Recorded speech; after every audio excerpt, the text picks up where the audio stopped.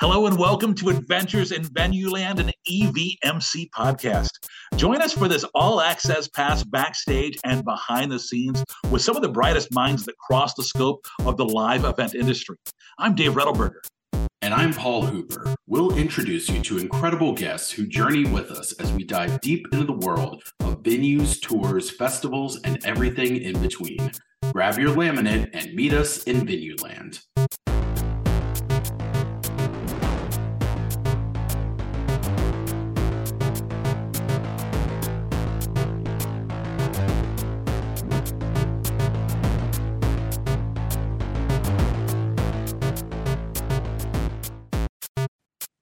Hello and welcome to a detour episode of Adventures in Venueland, an EVMC podcast.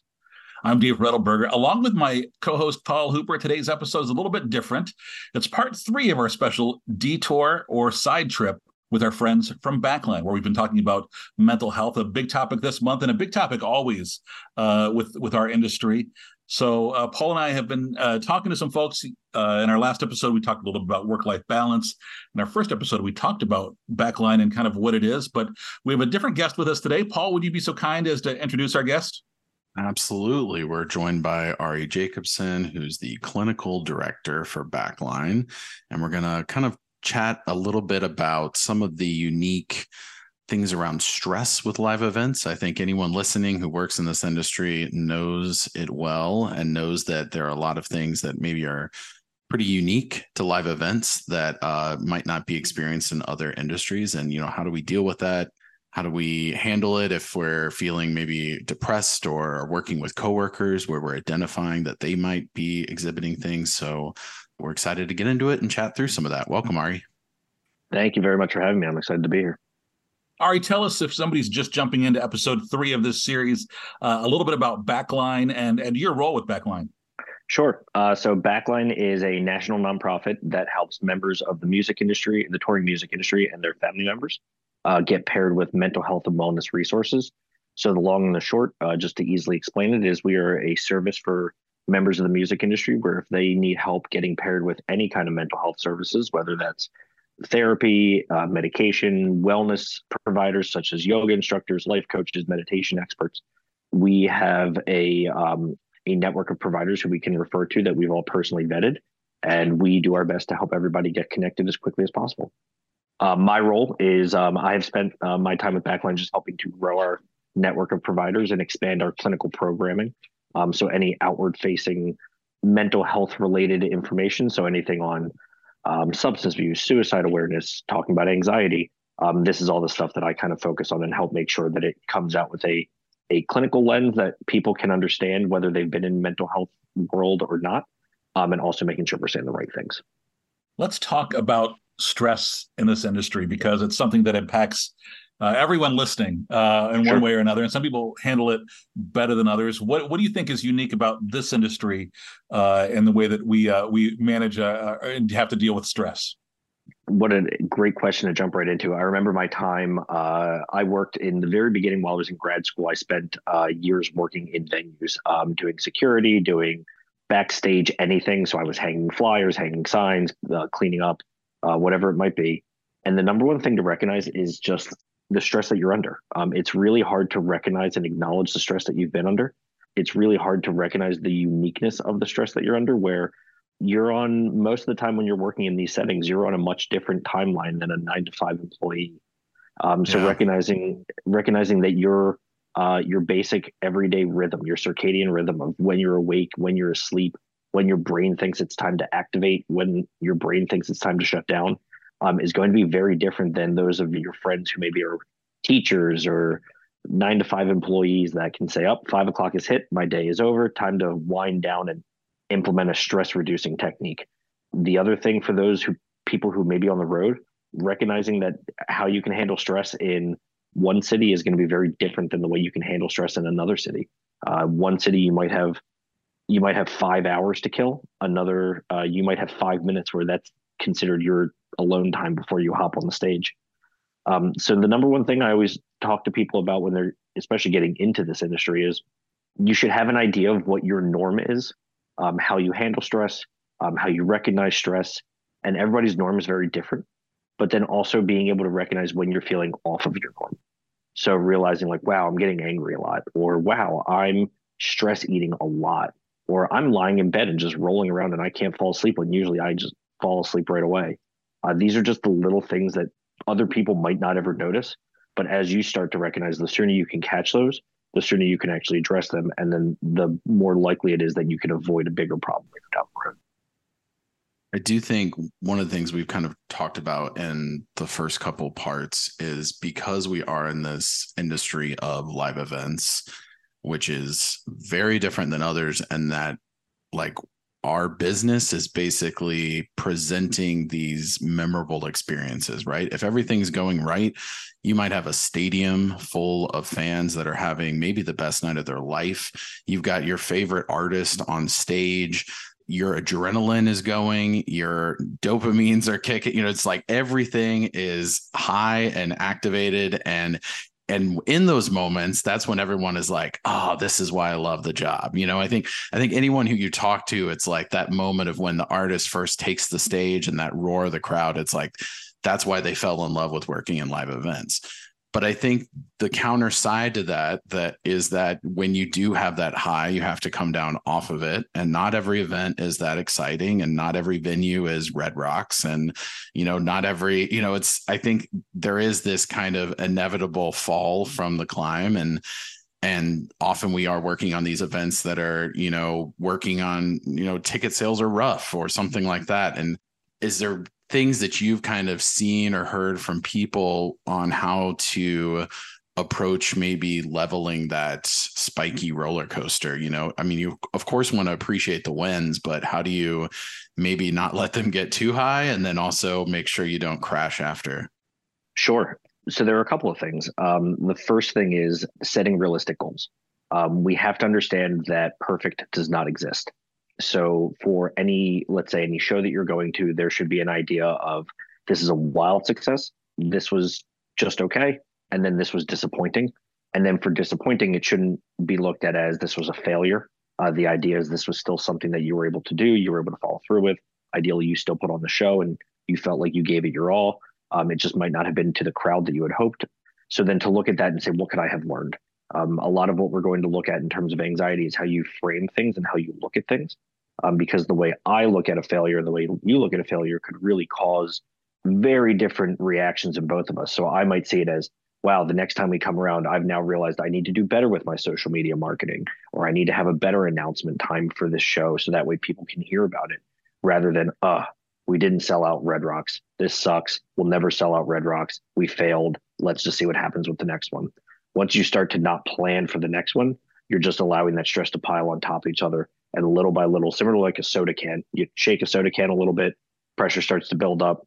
If you do nothing with it and you set it aside, it might feel like it's kind of gone down, but usually, unless you really give it some like time and space, if you try to crack it, it's just going to explode.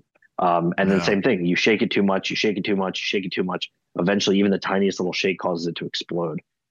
So I always look at my own self. I look at other people just as living, walking, talking soda bottles.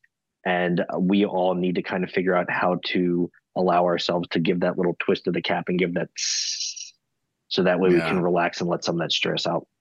Another thing is really, aside from just setting realistic goals, finding time in those goals.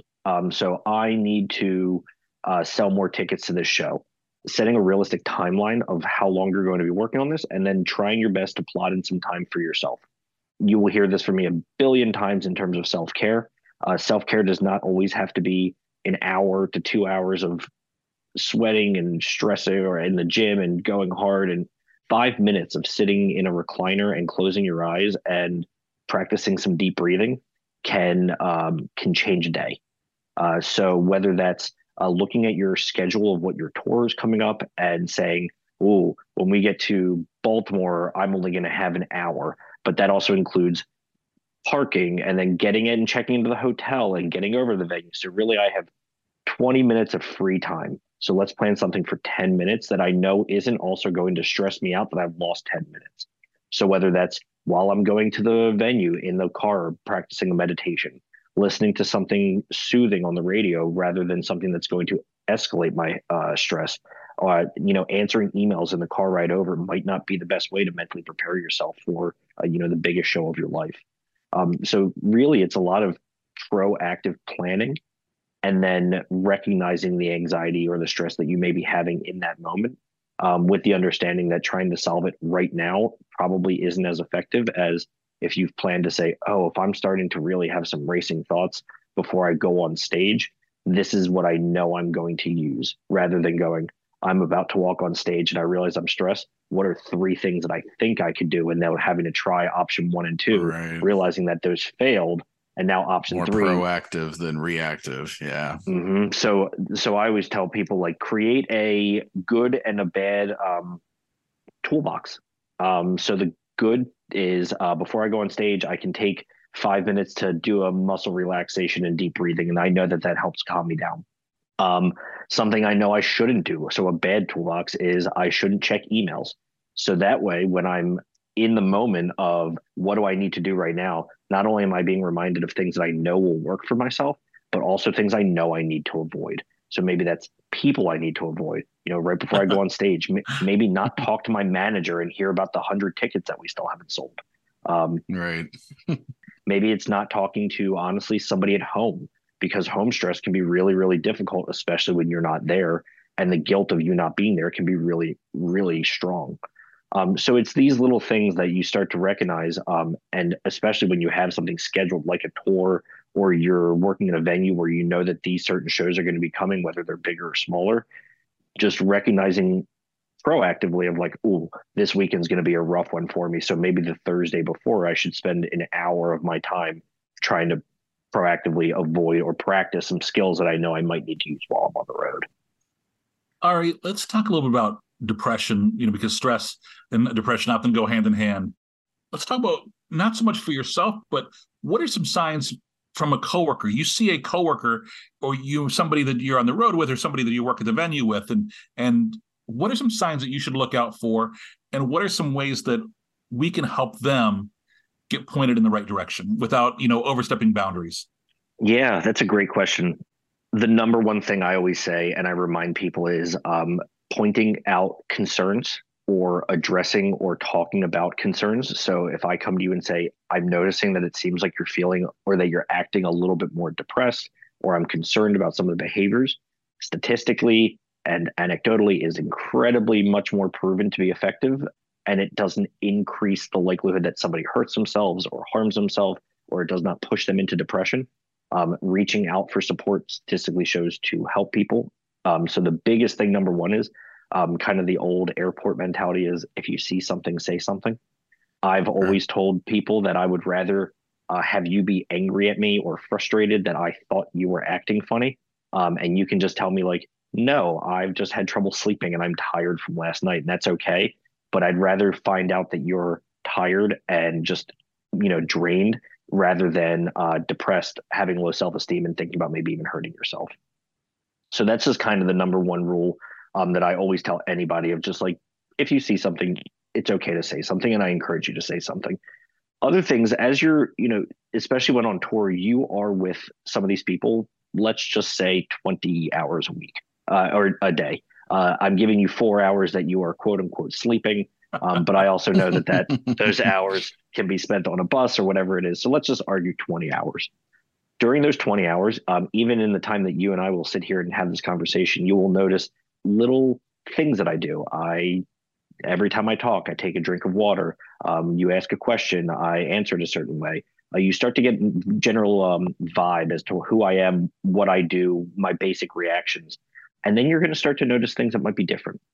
So if you're on the road with somebody and they might act different, they might start to be reserved.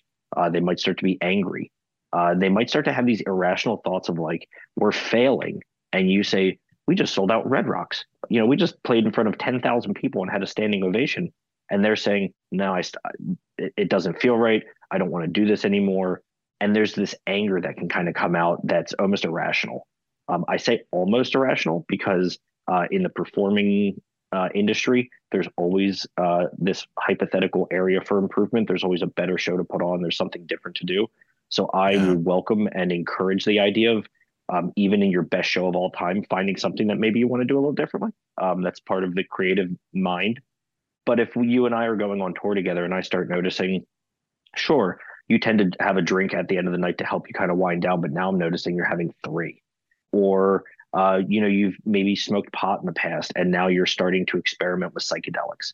In our industry, there's not as cut and dry of people who do things versus don't do things. There's a lot of wiggle room. There's some gray area. And though when you're at your most heightened, it's encouraged to maybe not include any kind of mood altering substances, alcohol, drugs, anything like that. But I also am very willing to acknowledge that a lot of people in our industry do tend to rely on some of these things. So to being able to recognize when people have started to go over and above what they were doing to the point where it's starting to get concerning. And with that, it's also just you're starting to realize that people are missing things. They're not showing up on time. That you're finding out that they went out last night in a city that they don't know by themselves and went and sat at a bar. And you're thinking, hey, they could have done that at the hotel too. They never go out by themselves. And so they're just starting to show these inconsistencies in behaviors. And I could always list out 1,000 things to pay attention to, but in the bigger picture of, your people best and yourself best. And when something starts to feel weird, the number one thing is to just recognize it, acknowledge it, and see if something is actually weird. Sometimes you just have a bad night and don't sleep, and you're like, I'm just tired, and it's okay to have a bad day. But there's a difference between one bad day and three really, really awful ones. What do you think is something that people could practice if they're wanting to talk to people that are not in the industry? Maybe it's friends or family. One of the things we talked about is, you tell your friends what you do, and of course they have this idyllic picture, and oh my gosh, my friend is the sound tech for coolest job or something. Yeah. Coolest job. Or even if you're working at a venue, oh my gosh, you get to see every home basketball game, or you get to see. And so I think they're always kind of pumping this into you, which is really exciting, and it does, I think, give you some perspective and remind you of the good things. But I think it also puts people in a position where they have to feel like they're grateful and can't show that vulnerability because, people don't often understand maybe some of the tougher sides of working in live events. Do you have any sort of tips on like how to do that? Like I speaking for myself personally, there's been a couple times where I like just slightly crack the box open to someone where they're like, oh, you get to work all the basketball games. I'm like, yeah, but I also get in at like 8 a.m. and I don't leave until 2 a.m. because I have to wait at it. And I start kind of like just slightly venting. And then I see the joy melt off their face in front of me, like some sort of Raiders of the Lost Ark situation. I'm like, oh, maybe I open the box too much, So is there any tips you have on like talking with people that maybe aren't in live events and still letting them know maybe of some of the challenges you experience? That way they can, be that support. They can hear you out without maybe understanding everything that's in it. Yeah, that's a great point. I relate that very much to the idea of like an imposter syndrome of how did I get to be here, and shouldn't I be so thankful and appreciative that I am in this industry that I wanted to be in, but yet I don't want to suck the fun out of it for my friends and family who worship some of these things.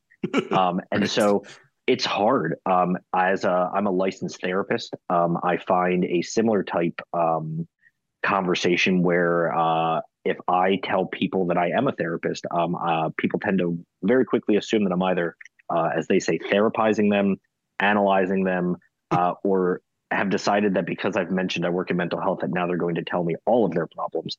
Right. And I had to develop a really good speech of like, I'm not at work right now and you're not my client. And though I can happily have a conversation with you as a friend, this is not the time where I can offer professional help. In this industry, it's a little bit more different because, again, you are like, not all of my friends have this very excited view about therapy. Most of my friends have this very excited view about live events, especially music. So the number one thing is that what I learned to do is surround yourself with people who understand. And that doesn't necessarily need to be somebody who's been in the venue industry or the live event industry. It could just be a friend who maybe works in a completely different industry and you're comfortable talking to. Some of this is finding other like-minded people who understand your perspective, but also are willing to allow you to understand. So when I worked security in venues, sure, it was very exciting to be able to get to meet certain musicians and celebrities that I got to meet over the years.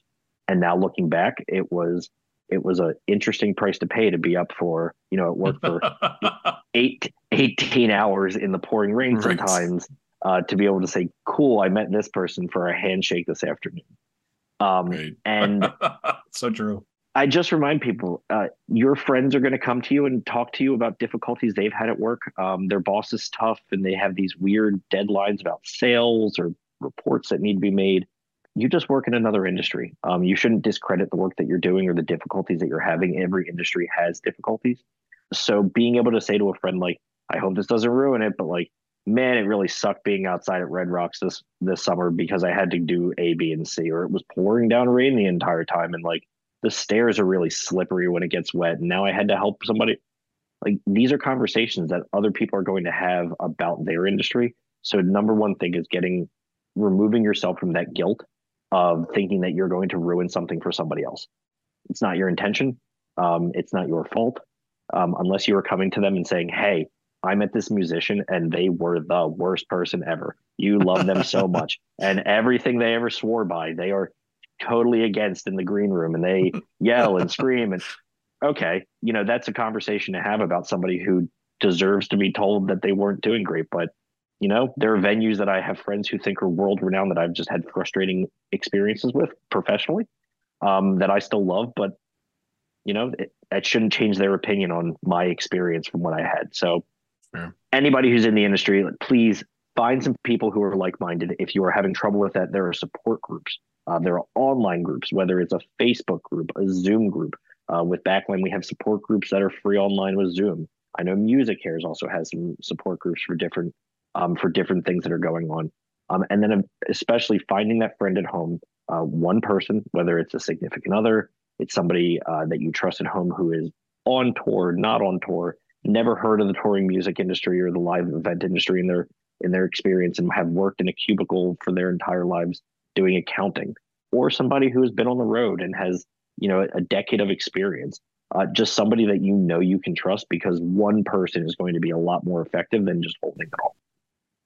And then also just with that, remembering that there are certain things that that you can hold on to. I'm feeling stressed about blank. Hopefully I can talk to my friend about it tomorrow. Journal, write it down, take some notes. Your phone has a voice recorder. Use it as your sounding board. There are some really great tools about just expressing yourself to an open text that will allow you to go back and look at it. And I've always found it's very helpful that when you're feeling really activated or heated or whatever it might be in this moment, if you don't have anybody to talk to, write it down, talk into your text to speech, or your speech to text, your voice recorder, and then table it for an hour. Come back and listen to it, come back and look at it, see how you were feeling. And usually what you start to do is you've been having an argument with yourself. So now you're going to get to see kind of both sides. You're going to have to get to see both sides of that argument.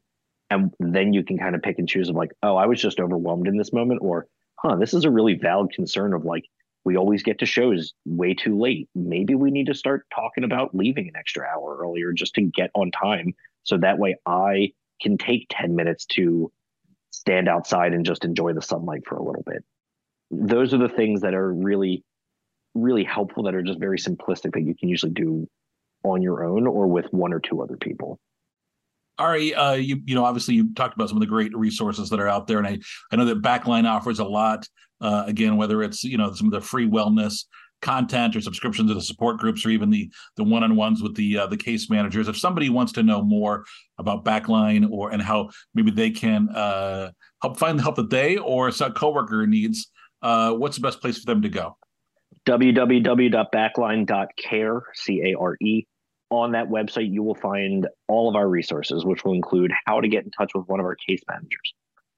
Now, our case managers are going to focus on whatever it is that you are looking for. So you might have a wonderful therapist and you've never had the chance to meditate before, or your therapist won't work across state lines. And now when you're on the road, you really would like to have a life coach that you can communicate with just to be able to get some extra support. Or what our case managers will do with anybody who comes through is take the time, sit and say, what is it that you're looking for? Is there a certain type of person you're looking for, whether that's age, gender, experience, specialty? and we do our absolute best to pair you with somebody who is actively accepting new clients and also fit your need. With that, we also have subscription services. So maybe you just need a good subscription for Breathwork, the Sona app. These are things that we have either at a discounted or a free rate. Our support groups are free weekly online, and you can find all that information on the website too. And then we also just released what we call our touring notebook, which is a digital resource guide for people before, during, and after being on tour or even just preparing for big events. This is going to give you some very tangible worksheets, resources, breathing exercises, how to have conversations before you go on the road, how to return from a tour, and how to reintegrate and be able to say, I just got off stages of 20,000 people cheering my name, and I need a day to get back to the point that my daughter won't even acknowledge my presence. Just some of these little things that we spent about a year compiling this and figuring out all the avenues that we wanted to really tackle. And that resource is free on our website, and we encourage you to share it with anybody and everybody. It is free for everybody to use.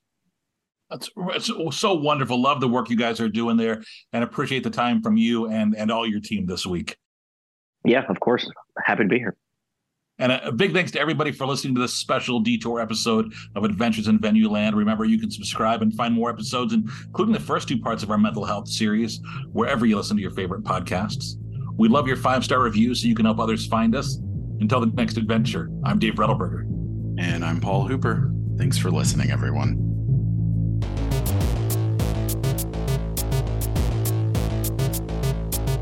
Adventures in Venue Land is a side project of the Event and Venue Marketing Conference, a marketing conference that brings together diversified event and venue professionals to cultivate education, collaboration, and innovation for the growing sports and live entertainment industry. Find out more at eventvenuemarketing.com. Audio editing and mixing by Camille Faulkner. Design and digital advertising by Megan Ebeck. Copywriting and publicity by Samantha Marker. Guest booking and brand strategies by Paul Hooper. Guest research by Dave Rettelberger. Marketing strategies by Paul Hooper, Megan Ebeck, and Samantha Marker. Thanks for joining us. Until the next adventure.